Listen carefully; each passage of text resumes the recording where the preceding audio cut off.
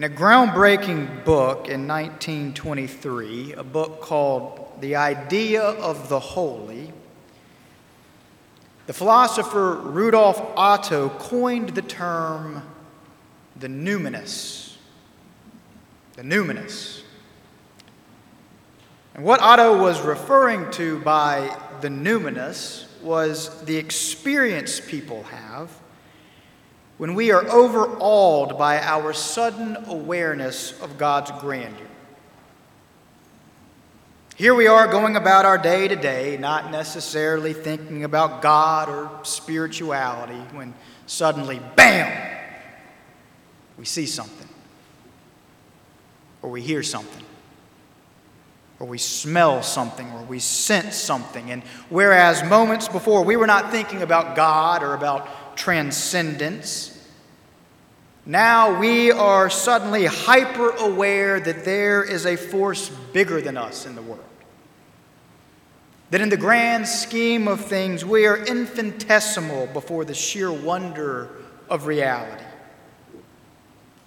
How a chord is struck in us that resonates suddenly with the very foundational notes of creation itself. And this experience, Otto is saying, this sudden awareness is our experience of the numinous. Now, this fancy word Otto coined, I note, comes from the Latin word numen, meaning divine spirit. And thus what Otto is trying to draw our attention to with the word is to the shocking and fascinating and mysterious experience of being overcome by the Spirit of God, of being struck by and moved by God's Spirit, even when, especially when, one least expects it. The numinous. And so here now is why I open today's sermon by talking about Rudolf Otto and the numinous. I do so because today is the first of our new sermon series, Songs That Sustain Us, which will for 8 weeks feature favorite hymns from members of our congregation. As you'll recall, about a month ago, I invited you to email me your favorite hymns, along with stories about why these are your favorite hymns. And I am so grateful to so many of you for sharing these precious stories with me.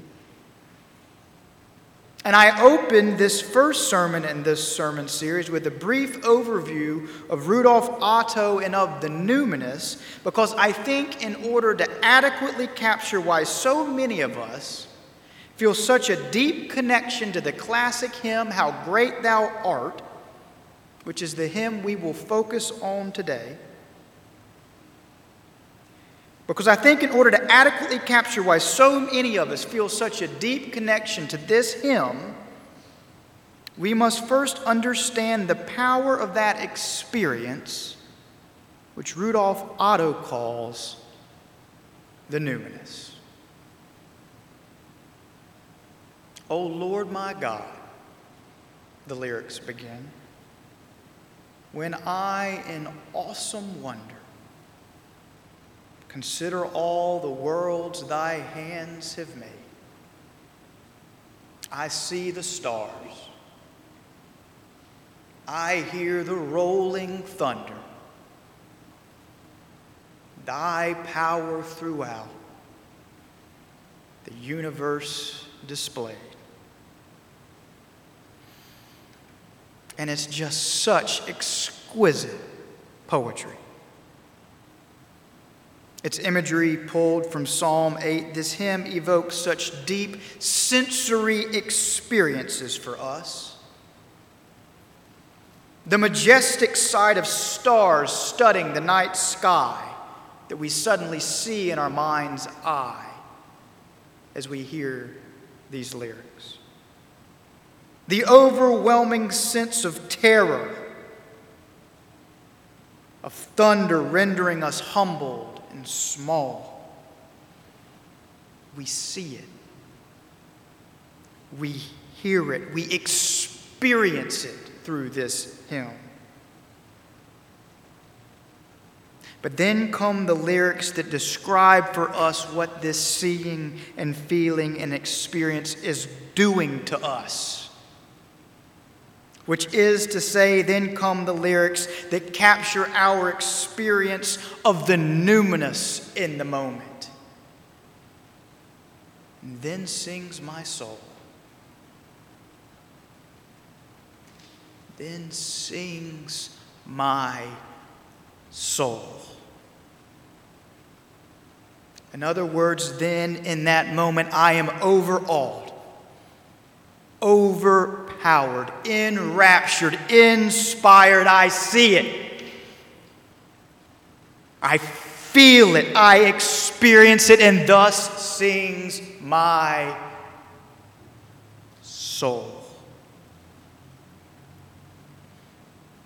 Let me tell you a brief story. I told you all in a sermon a few weeks ago about my grandfather, Dr. Cy Gray. I told you about how April and I named our son Whit, whose name is Cyrus Whit, after my grandfather, and I told you about how he was and how he remains my hero. You'll perhaps recall the story I told you about how shortly before he passed, he was too old and too unsteady to rightly negotiate stairs, but how he one night came upstairs to my room when I was there all alone just to make sure that I had something to eat. I remind you of that story simply to say the story I'm about to tell you is about this same grandfather. Well, the first thing important to know for this story is that my grandfather was a tremendous singer. In fact, as I understand it, he went to undergraduate school on a choral scholarship, a type of scholarship that I hasten to note was never offered to his beloved grandson. Still can't quite put my finger on why that was. Well, so he was a singer. And just so happens that his favorite hymn was How Great Thou Art. And though I'm too young to recall it, my mother tells me that when he would sing this particular hymn, and when it would come time for him to hit that final note, that final big note, that when that time would come, my grandfather would close his eyes and elevate his voice, and then produce a sound that would make the hairs on one's arms stand to attention. So my mother tells me. I regret I don't have that memory for myself. However, I do have this memory, even though it too, I suppose, is but the memory of a memory. Shortly before my grandfather passed, when we had moved into his house for my parents to take care of him, my mother, who by the way is also a tremendous singer, really not sure what happened. At this point, my mother had just developed a sudden affinity for Sandi Patty. Now, you can likely date this story to just about the precise year simply by virtue of that reference. But suddenly, my mom was all about some Sandi Patty. And meanwhile, suddenly, my mom had also just become my grandfather's chauffeur. He had recently lost his driver's license, and thus anywhere he had to go, my mom had to drive him. Which meant that he spent a great deal of time listening to the musical stylings of one Sandi Patty. Well, that was just all right with him because he thought Sandi Patty had a beautiful voice. And why wouldn't he? She does. Well, so it was that whenever his favorite hymn, How Great Thou Art, would come on my mom's Sandi Patty tape, and whenever Sandi Patty would get that last big note, that note he himself had once been known for in his prime, whenever that moment would come, he would apparently become so moved by what he was hearing, so enraptured and so inspired by the sheer power of the experience, that he would reach his hand across the center console to find my mom's hand and squeeze it in gratitude, just as Miss Patty hit that note. Again, this is not my own memory. However, it quickly became the most distinct memory concerning a hymn that I would ever have. Because shortly after my grandfather passed, and all through the now 29 years since, whenever, and I mean whenever, my mom hears How Great Thou Art, she reflexively tells the story of how, not long before he died, she used to share car rides with her daddy, and how every time Sandy Patty would hit that note in that song, how my grandfather would squeeze her hand, and how precious to her that memory is. And so it is that all these years later, when I hear this beautiful hymn, and as a pastor, obviously I hear it a lot,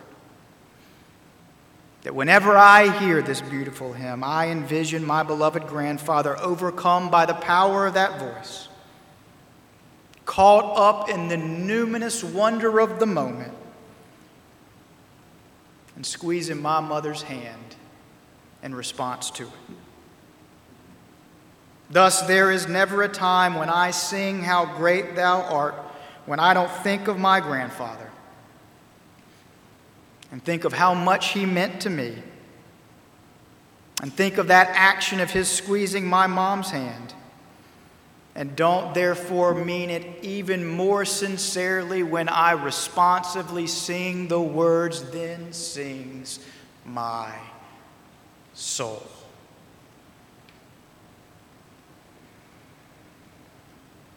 And I'm not the only one who feels this way about this hymn for this reason. For Stuart Harmon wrote me a wonderful letter last month telling me that he too has a similar relationship to this hymn. Stuart told me in that note how Great Thou Art will always be his favorite hymn because it was sung at his mother's funeral when he was 11 years old. And how it is a precious memory to him because it is the only memory he would later retain of that service. For that reason, Stuart told me the hymn remained so important to him through the years that 14 years later, when his father passed away, that he therefore made certain that How Great Thou Art would be sung at his service as well. For as Stuart wrote to me, and I quote, "The thunder rolling across the sky reminds me of God's power, and that comforts and sustains me. I can see my parents being led home." And then he concluded, and listen carefully, "I still get chills every time I hear that song." Do you hear that? I still get chills. Or as Rudolph Otto would put it, I still experience the numinous. Is that not beautiful? I'm so grateful to Stuart for sharing that precious story with us. And meanwhile, I don't think for one moment that Stuart and I are the only ones who have a relationship like this to this particular hymn. I have no doubt that countless others from our membership also experience this classic hymn in a unique way because of the history we have attached to it. I have no doubt that countless others also get chills when singing How Great Thou Art. That countless others also experience the numinous on this hymn's account. Because I know that this beautiful hymn takes so many of us back to some particular moment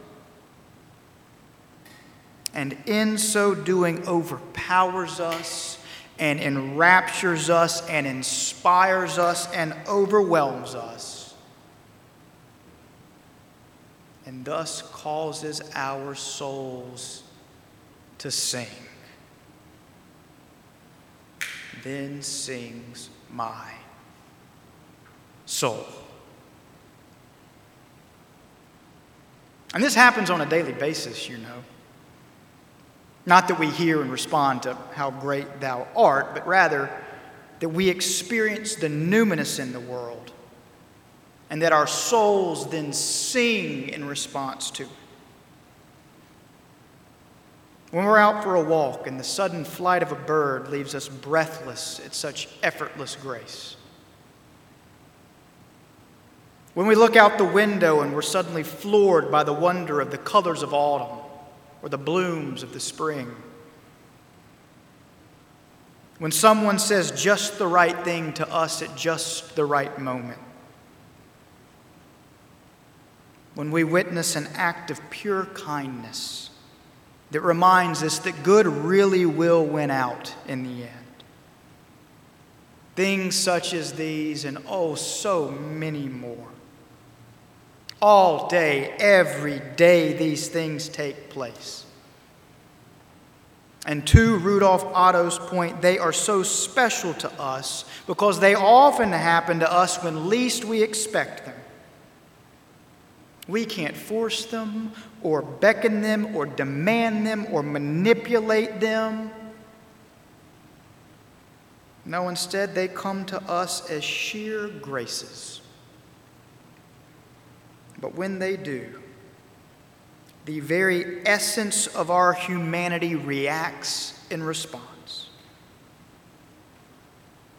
When they do, that chord at the center of creation resonates with our own inner being. And thus, when they do, then sings our souls. Dear family, I close now by saying this. As we gathered yesterday for our prayer and unity event at the Anderson Civic Center, and as I saw so many people from our Boulevard family there to take part in the service, and as I saw such a cross-section of our Anderson community standing there together side by side, and as I saw our folks engaging in the event and offering by our mere presence our commitment to be receptive hearts and loving neighbors, and as the wider community came to me afterward, thanking me for the event and thanking me for being a part of it and saying how grateful they were that Boulevard continues to live up to its legacy of being a loving neighbor in the community, dear family, between the sight of all of you there and the future vision for our city that such a day portends, and through the affirmation that in being part of such an event, we are simply Boulevard being who Boulevard has always been. Dear family, in seeing that and in hearing that and in realizing that, well, that chord at the center of creation then resonated in me. The very essence of my humanity cried out within me. Or as the hymn would put it, then my soul began to sing. Began to sing, "O Lord my God,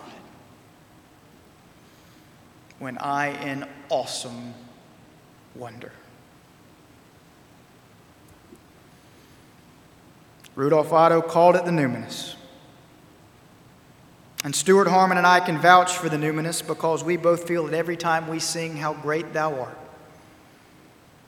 And I have no doubt that each of you can vouch for it too, because at different times and for different reasons, you too have felt overcome by the sudden spirit of wonder or joy or gratitude or awe. just as I did yesterday, and just as I have no doubt so many of you did yesterday too.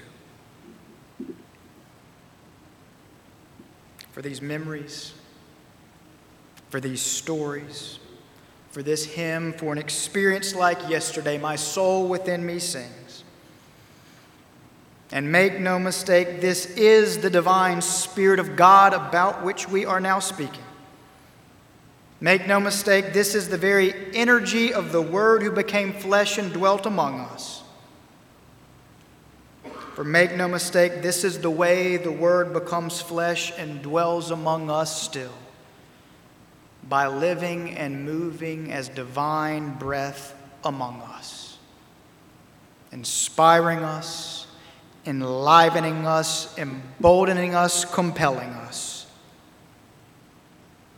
So what more can we say to such awesome beauty? What more can we say to such unwarranted grace? What more can we say to such unfathomable love than simply to sing from the depths of our souls, O Lord our God, how great Thou art. Amen.